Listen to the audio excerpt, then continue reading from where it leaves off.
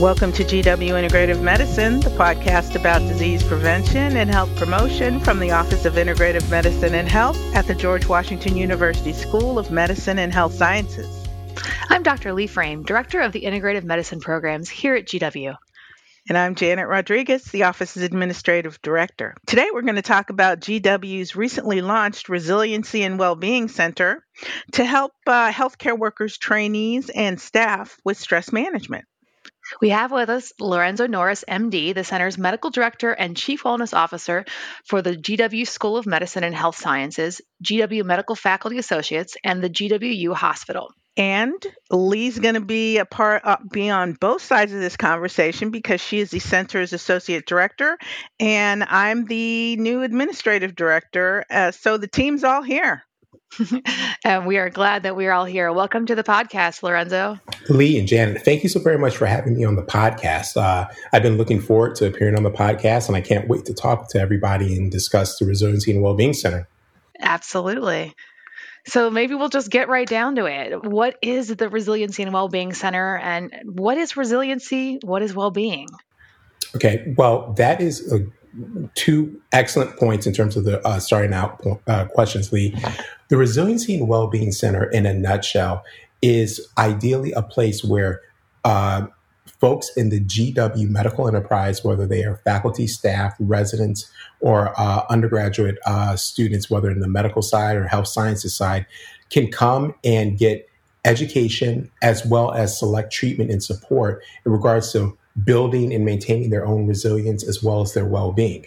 So the Resiliency and Wellbeing Center actually partners with a number of entities across the GW medical enterprise, whether it is Colonial Health, whether it is, if you were the Department of Psychiatry, whether it's just as pleased to be working with you, Lee, in the Office of Integrative Medicine. So the Resiliency and Wellbeing Center is a coordinating hub as well as a central source of education and workshops, as well as select treatment and support for particular occupational stress issues that affect medical folks in the healthcare professions more so than the general population. And two key ones, just to start us off, would be burnout as well as moral injury.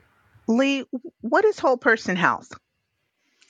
That's a great question. So I feel like the concept of whole health is something that's coming out in the field of integrative medicine to really emphasize what integrative medicine is already about, and that is treating the whole person and providing care for all aspects of a person and their life, to making sure they have everything they need to be completely well. So for their entire well-being.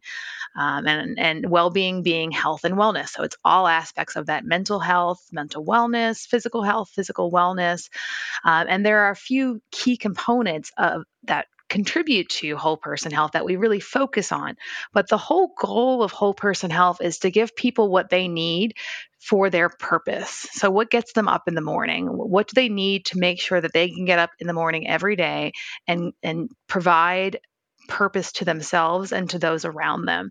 And that's what whole person health is. And we've decided to make that kind of the foundation of the Resiliency and Wellbeing Center, right, Lorenzo? Correctly, correct. And thank you for defining that. And I'm actually going to go back and talk a little bit about resilience and how we think about it in regards to the Resiliency and Wellbeing Center. Resilience is a simple way to think about it is how we adapt and grow through stress and adverse situations. And I emphasize grow. Some people, depending on who you talk to, they're going to say, we get stronger. Well, you know what? That isn't always the case. Being resilient isn't always getting stronger, all right, per se. But what I do think about in terms of resilience, it is discovery and its growth about different aspects of yourself. There's a couple things about resilience that really deserve mention, though. It is a dynamic process, all right? It's not necessarily per se an attribute that either you have or you don't have. It is a skill that all of us have and have the abilities to develop it. And again, it's the idea of growth through stress or adversity. So got to tell everybody, you don't get resilient by not going through something. So, I mean, that's one of the reasons why we emphasize it. So, I mean, if you're going down or binging Netflix or whatnot, well, depending on the show, I mean, I guess you could be resilient if it's a bad show. But nonetheless, for the most part, though, you're going to have to test. You're going to have to push yourself. And in the healthcare professions, everybody, particularly in the midst of the COVID-19 pandemic, and we're in the Delta phase of it, has been pushed to extreme limits, and their resilience has been tested. So when we were talking about the Resiliency and Wellbeing Center, and Lee already defined whole person care and well-being, we wanted to emphasize resilient, and that is growth through adversity, because anything else, you're just not reality based. You're going to face adversity, and you do have the capability to grow and to develop from it. And the Resiliency and Wellbeing Center is here to support those efforts. Yes, that's, I think, a really important point. And I think in general, we try to have a growth mindset, and nothing is sort of set in stone. You could always change things and evolve. But for some people, that's kind of a difficult concept. So how do you build resiliency? How do you gain these skills? Okay. Well, okay. How do you build resiliency and how do you gain those skills? All right. There's a couple of different ways in which you can start to think about it, and they are definitely evidence-based. Okay. I'm going to give you a couple of them because I don't want to just dominate the podcast in regards to it, but we're going to give a couple of them. All right. One way in which you build resiliency starts with your attitude and your belief system. And that is how you keep a realistic but optimistic view of the world in the future. In other words, you are not too negative, but you are also, if you will, realistically positive. What that's going to do, if you really start to get into the kind of a bit of the neuroscience of it, you're going to be directing your attentional focus and your energy at things that what you can control. You're going to be able to identify things that you still find meaning in and purpose. So again, that sense of optimism fuels everything. Another key component of how you build resilience is confronting your fears. All right. So whatever it is that may be going against you, or whatever it is that you are fearing or something of that nature, you need to practice confronting it. And a lot of times the greatest thing in life is your availability. So I'll use myself as an example. I frequently did, I had a deep-rooted fear of getting on my elliptical every morning or whatever, because I was just like, I'm going to be exhausted. I'm not going to feel like doing it. But you know what? I need to do that first thing in the morning. I need to confront that. All right. And then once I do that, that's going to start to build confidence. That's going to start to build, again, without getting into the neural networks of it, you're going to start to build belief in yourself. So 2 things I wanted folks to focus on was spirit of optimism, realistic optimism, as well as confronting your fears. The 2 things that I just gave you were very, very much evidence-based. And if studies that have been done on folks that have demonstrated extreme resilience, such as people that have survived being prisoners of war, people that have survived horrific events in their life, these were 2, if you will, of the big 10 in terms of resilience. There are others, but one thing I do want to, one more that a bonus one that I do want to talk about in terms of resilience, it is the quality and the meaning and the character of your social connections. As a species, we are wired to connect. Make no mistake about it. COVID, not only does it cause significant morbidity and mortality, it divides. We are wired to connect.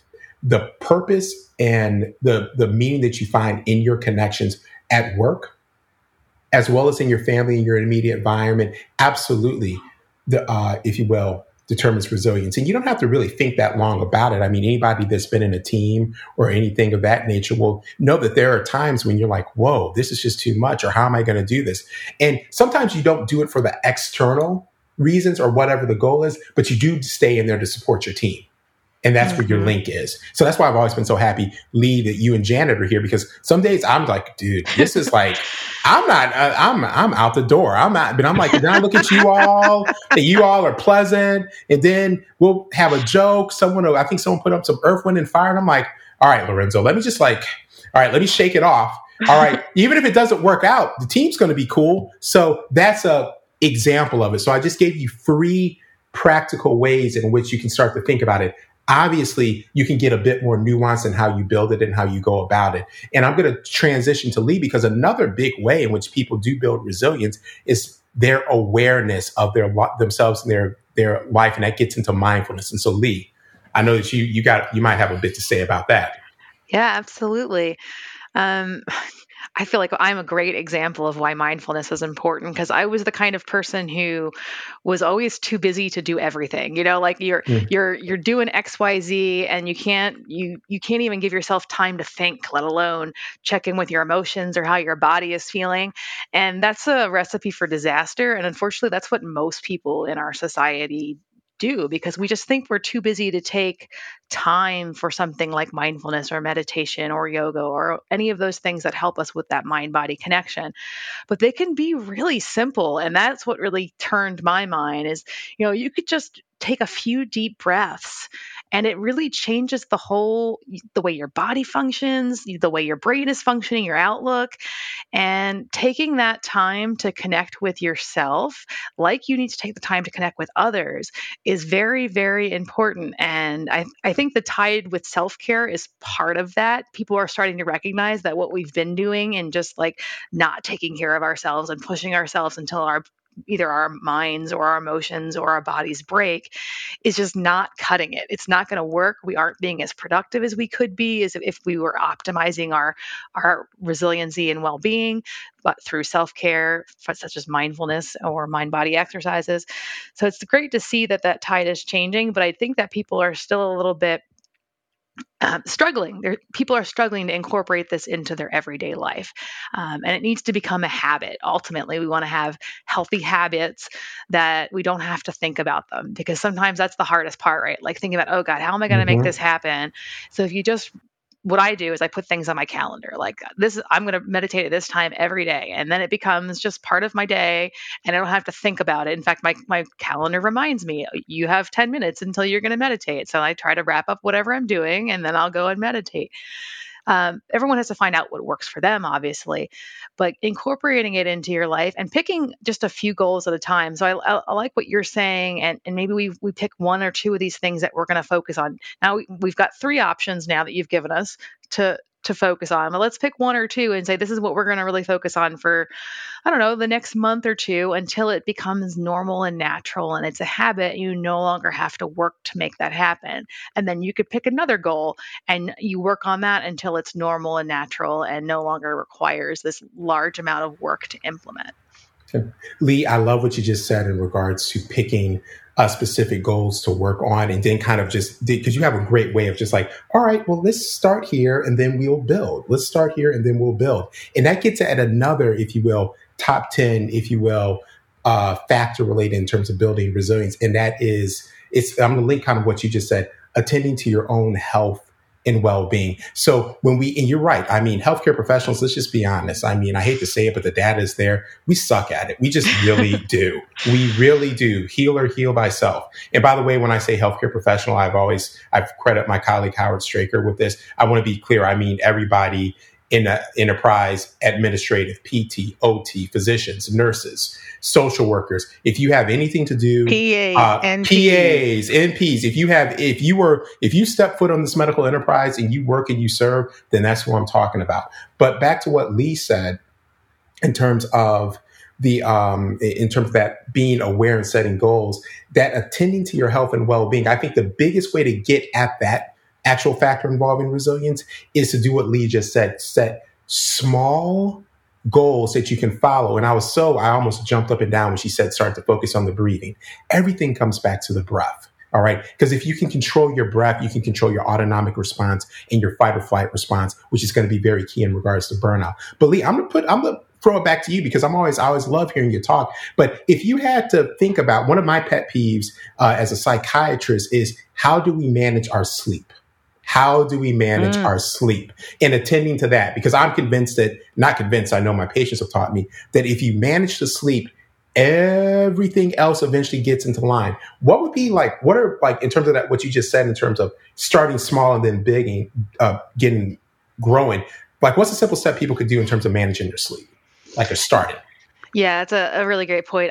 Sleep really is foundational, and it's very similarly, we've been like, oh, well, I'll sleep later. In fact, I've even heard many people say, well, I'll sleep when I'm dead. It doesn't work that way. You need to give your body a time to repair. It's like taking your car into the shop to getting the oil changed. If you just wait until it breaks, then that's not going to be good. So you do need to give yourself that time. And I think giving yourself that time is the number one tip I can give you, is making sure you have enough time to wind down, relax, let go of the day. Maybe you journal or you write a list so you're no longer worrying about all those things. Then you've given yourself enough time to get into bed, fall asleep, get the 7 to 9 hours of sleep that everyone needs. All of us. There's a very, very small percentage of people that need less than 7 hours, but most of us need 7 to 9. So plan for that, not 6, which is what a lot of people do. And really give yourself that time to repair. Give your body the time to, it's important for memory and learning. There's so many things going on when you sleep. It is not wasted time at all. It is very important. And you got to set yourself up for that. And not dissimilar from what I was saying, make it on your schedule. Like, this is the time that I go to bed every night. This is the time that I get up every morning. And that's what I need to do to make sure that my mind and body are ready for the next day.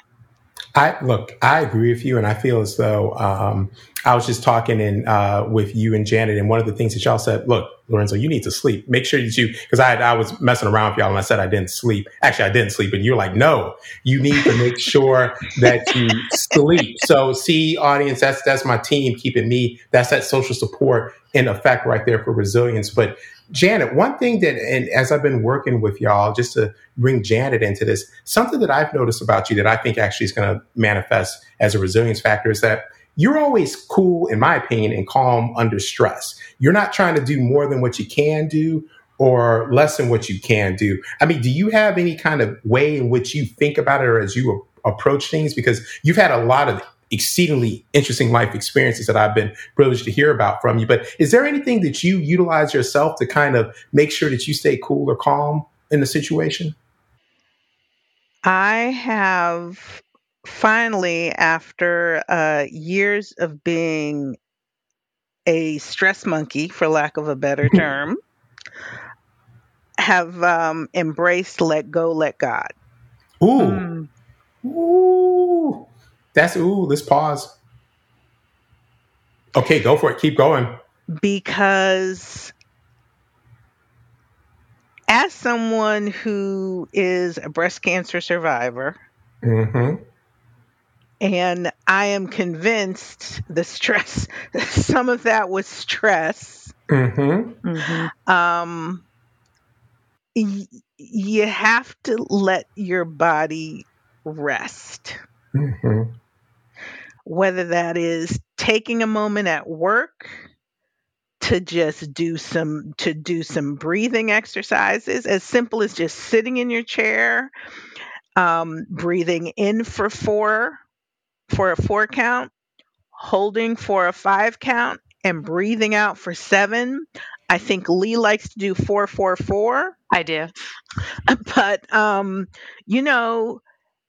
take a moment or a few moments to do that, to bring yourself to a point where you can be calm, think rationally about whatever the next step is that you are trying to accomplish at work. Because it doesn't matter whether you are sitting at a desk in academia or working in a fast food joint, and it's the lunch rush, and maybe during that lunch rush you can't take those moments to breathe, but afterwards you're going to need that.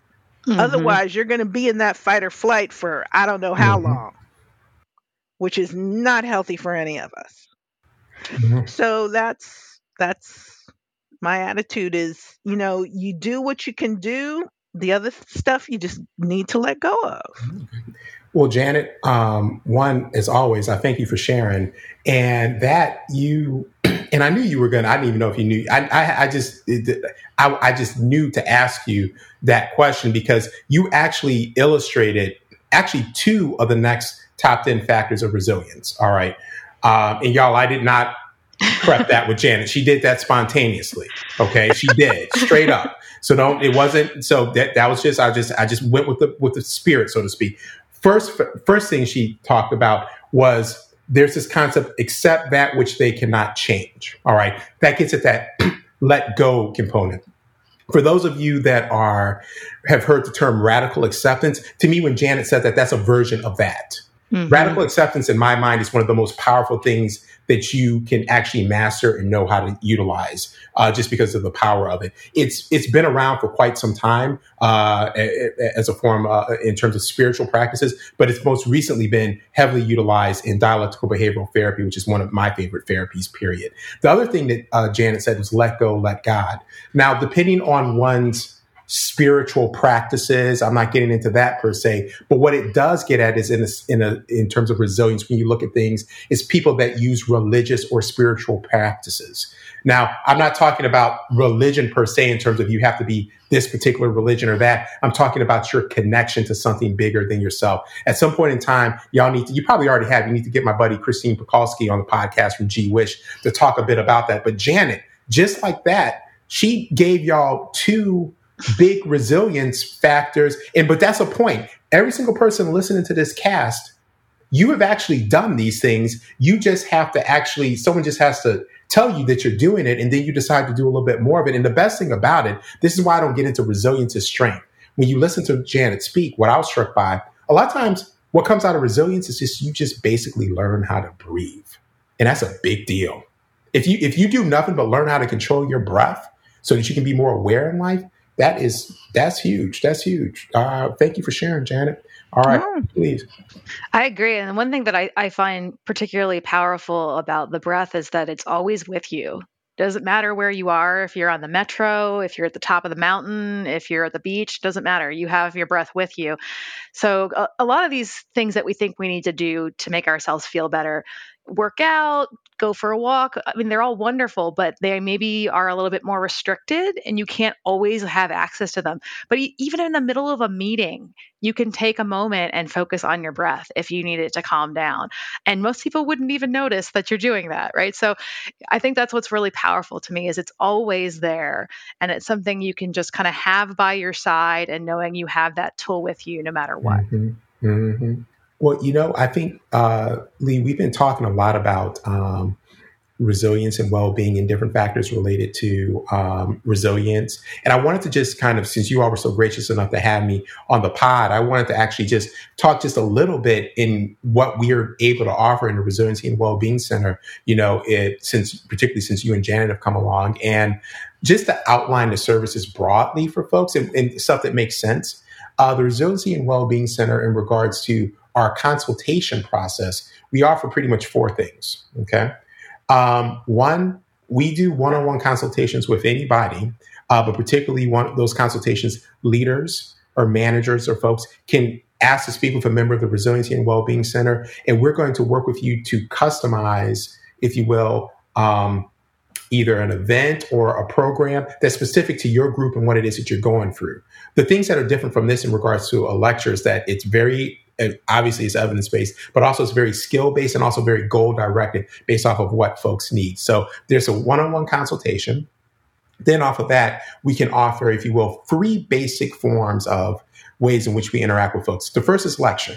All right. So we can lecture in a, if you will, a traditional format with learning objectives and things of that nature, or we can lecture in an informal format without the learning objectives. Regardless of that, typically when we do the lectures, we typically are going to still be emphasizing a bit more activity, interaction, and things of that nature. So we have the lectures. The next thing is the workshops. Those are pretty hands-on. We are really there trying to learn a skill. Going back to what Lee said, a very specific skill that's going to help you in the here and now and in the future. So we're going to hone down. We're going to focus on something. It's going to be a lot less theory and a whole lot more boom. What is it that we can give you in the here and now? And that's usually picked by the manager as well as the group in collaboration for what it is that they need. And those workshops can be in communication. It can be in leadership. It can be in sleep. It can be in nutrition. It can be in recognizing burnout. It pretty much, a lot of things are on the table if it covers in resiliency and well-being. And then the other thing, in addition to the lectures and the workshop, is something actually that I find a lot of meaning in, is that we create safe spaces. Let's be real. We have all been through so very much in this pandemic. Mm-hmm. And as we process it, as we come to terms with it, and are still coming to terms with it, we need places where we can actually just talk and connect with each other. When we create safe spaces, and frequently leaders will excuse themselves from that, that is a confidential area in which we can just explore and talk without judgment and express. And the way I want you to think about it is that you can be safe, you can be non-judged, and you can let the possibility of those connections reestablish in a different way, as well as have an opportunity for mindful reflection. So in terms of the services that we offer from the educational, if you will, intervention type arm, those are pretty much the broad ones. So, and I'll let Lee add stuff that she sees fit in regards to some of the stuff that we offer. Yeah. Before we get to clinical. So I think one of the other things that we're focusing on, it kind of fits in a lot of those bins that you talked about, is just giving people the tools that they need for whole health. So all the aspects of their life can be as good as they can at the moment to support their purpose. And sometimes people think that's about perfection, or maybe it's about too many things and it's just impossible. And that is absolutely not true. It's about doing the best that you can where you are in the moment, and continual improvement. We might have setbacks, but that's okay. That's life. We have to get back in there and start over again. So I think changing mindsets is one of the things. We want to make sure people realize that it's, because you quote unquote fell off your diet for lunch doesn't mean you're a bad person. It doesn't mean that everything else you've done is worthless. It's just part of life. You have to just recognize that and realize that maybe figure out why you fell off the horse for that one. But also just not punishing yourself and realizing that that's part of being human. We are designed to make mistakes. We are not machines. And that's, I think, actually a good thing about being human is we have some character. Absolutely. So giving people the skills such as understanding how to have a healthy diet, even if you're eating at the cafeteria at the hospital, right? Which is sometimes not the easiest thing to do. Or maybe keeping healthy food on hand so you have snacks like that, or going for a walk at lunch, getting a little sunshine, de-stressing, all of these small things that you can add and really become part of your life and make them part of your habit of self-care, and making it easy. And ideally, we would like to have this be kind of an institutional movement too, right? So it's not just about the individual or even the departments, but this is something that we at GW value. And because we at GW value it will become a culture that values it. And that culture promotes all of these different aspects. For instance, actually taking vacation, right? Actually being off, turning your phone off, not checking email. As we all laugh hysterically. It's not easy to do. Keep going. Go ahead. We laugh because it's true. Right. Because outside of the U.S., that's not a thing at all, right? People will take a month off and not check email. That would blow our mind. But so we have to change the culture. And I think that's a large part of what we are doing, or hoping to do at least, at the Resiliency and Wellbeing Center, is to change the culture and change mindsets. Look, I agree completely. Everything that Lee said, including heavily that the ultimate thing, the thing that's going to help us the most is the culture. The thing that's going to help us the most is the culture. And I'm going to talk a little bit about the clinical stuff, but I'm still just laughing about what she said about the vacations, the emails, and the phones. I mean, you said take a month off. I mean, I think it would be hard for people to take 10 minutes off without checking their email. I mean, we had how much stuff that we had to turn off before we recorded this podcast. It's embarrassing. So the folks know it really was. Our producer was just like, oh my God, what are we going to do with this podcast? Norris won't turn off all his stuff. But in any event, all right. That's the educational and intervention arm. And I really emphasize what Lee said in regards to culture, because that's going to be the key thing in regards to creating a resilient organization. Now, in terms of, for lack of a better word, other interventions that are more clinical, there's 3 that in this particular cast I want to highlight. The first is our Caring for the Caregivers program. And that is our peer support program in which we train faculty, staff, as well as managers in regards to how to provide peer support for each other. And it has 3 components to it: psychological first aid, distress, how you recognize somebody in distress, and also a modified version of the HOPE modules, which is a therapy specifically developed by Dr. James Griffith here at the GW Department of Psychiatry to combat demoralization.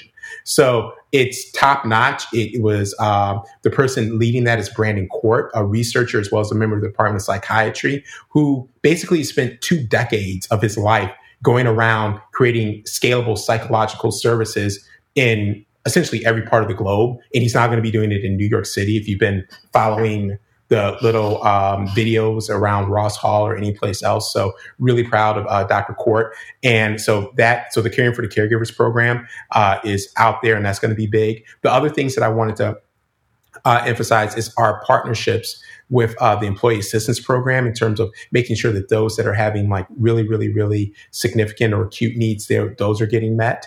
And then the other thing that I wanted to highlight is the Talkspace program that we are currently doing in collaboration with the Office of Student Support, as well as with others. And that is a virtual asynchronous text message-based psychotherapy program, which we've now have a live video component. So those three, if you will, entities are select clinical offerings that I'm highlighting right now. There will be more coming down the future, but those help us address things from, if you will, a bit more of a population level. And what I'm hoping everyone realizes that even though we're the Resiliency and Wellbeing Center, part of our job is to work with, coordinate, and collaborate with all entities. To go back to what Lee said about culture, resiliency shouldn't live in one particular spot. It needs to manifest throughout the entire organization. Absolutely. Yes.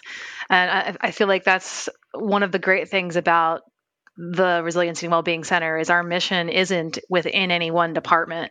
We are throughout the medical enterprise. So I think that's going to be a really important part of how we actually affect change. I agree with you, Lee. And then the other thing I just wanted to talk about just in regards to Resiliency and Wellbeing Center is Janet has really done a lot of work in regards to developing the current website. Which is the former website was the GWell Center for Healthcare Professionals. And before I even go about how to access the services, I actually want to give an acknowledgement and nod and hand clap, dap to Dr. Kaylin Baban, who was the first Chief Wellness Officer here at GW, who really basically got people really starting to think about wellness. She really did yeoman's work with very limited resources. And Dr. Baban has continually been a source of inspiration to many people in the GW medical enterprise. I mean, she's obviously still here, but I just wanted to acknowledge her efforts because even though Lee and I are presenting this to you, there was work that was going on for many, even before Dr. Baban came, but for at least 4 to 5 years easily before we are at this point. So I wanted to take that moment to acknowledge all the work that Dr. Baban has put in across the GW medical enterprise. So, but in terms of accessing the services now, you could actually go to the Resiliency and Wellbeing Center website, and we have a consultation form, and that's how you can do the consults. All right, in terms of accessing our consultation services. And also we have an email where you could email us at the Resiliency and Wellbeing Center. And that's how you could maybe start to get more information about, say, for instance, some of the free clinical services that we talked about. So all of that is available. And I love it when people like contact me, but we don't want to miss anything. So we really encourage everybody to use all of those services because we don't want to miss anybody. We don't want to miss anybody. So I mean, use those things. Now, obviously, if you approach us or whatever, form, folks. But in sincerity, I mean, we want you to use the form. But I know good and well, y'all are gonna grab us like walking down the hallway. But you can do that, but also just please use the form. And I'm gonna tell you another reason why. When you use the form, it helps us track data and it helps us advocate for you. It helps us advocate for you because it gives us a record, and if we don't, we want everybody we want everybody to see just how resilient everyone at GW is and how they work actively to not only utilize resources, but advocate for themselves. So you using the forms and the formal email is very helpful, but don't let that stop you. If you need us, just come and grab us. We'll be there. We'll work it out. I know Jansen like, Norris, I know. She's going to kill me after this pass. She's not going to let go and let God on that one. She's going to be like, Norris, nah, that's something we can control. I know what you're going to say. Now, remember, it's Earth, Wind, and Fire Day, so you can't be mad at me. You gotta embrace some stuff. So anyway, all right. Let me stop. Go ahead, Joe. So I think we've gotten a really good handle on what resiliency and well-being is, what the center is doing, at least right now. But I know there's a lot more planned for the future. What do we have to look forward to? Well, we are bringing on board a behavioral health director. Yes. And once she is here, then we are going to bring on board a physician assistant / physician associate, or whatever you want to refer to the profession. I just like to use PA. Yes, that's certainly simpler. All right. So yes, we are bringing on a behavioral health director as well as a PA. So not the people that we've been interviewing right now have been, I think that we're going to bring in some people I know we're going to bring in some people that are talented. And why is this relevant?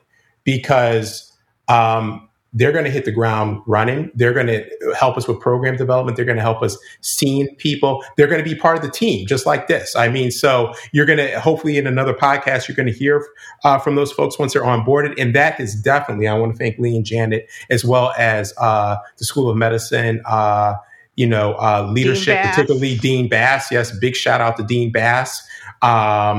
In regards to really in these very challenging times, making this a priority. So this has definitely been a lot of work. And it's happening. So I'm really excited with our behavioral health director and the PA coming on board to Resiliency and Wellbeing Center, the opportunities for further collaboration, partnership, and growth, particularly looking at 2022 and how we serve this GW medical enterprise. Is going to be amazing. I personally am looking forward to it because I'm going to really be able to practice those restorative sleep practices that Lee talks about.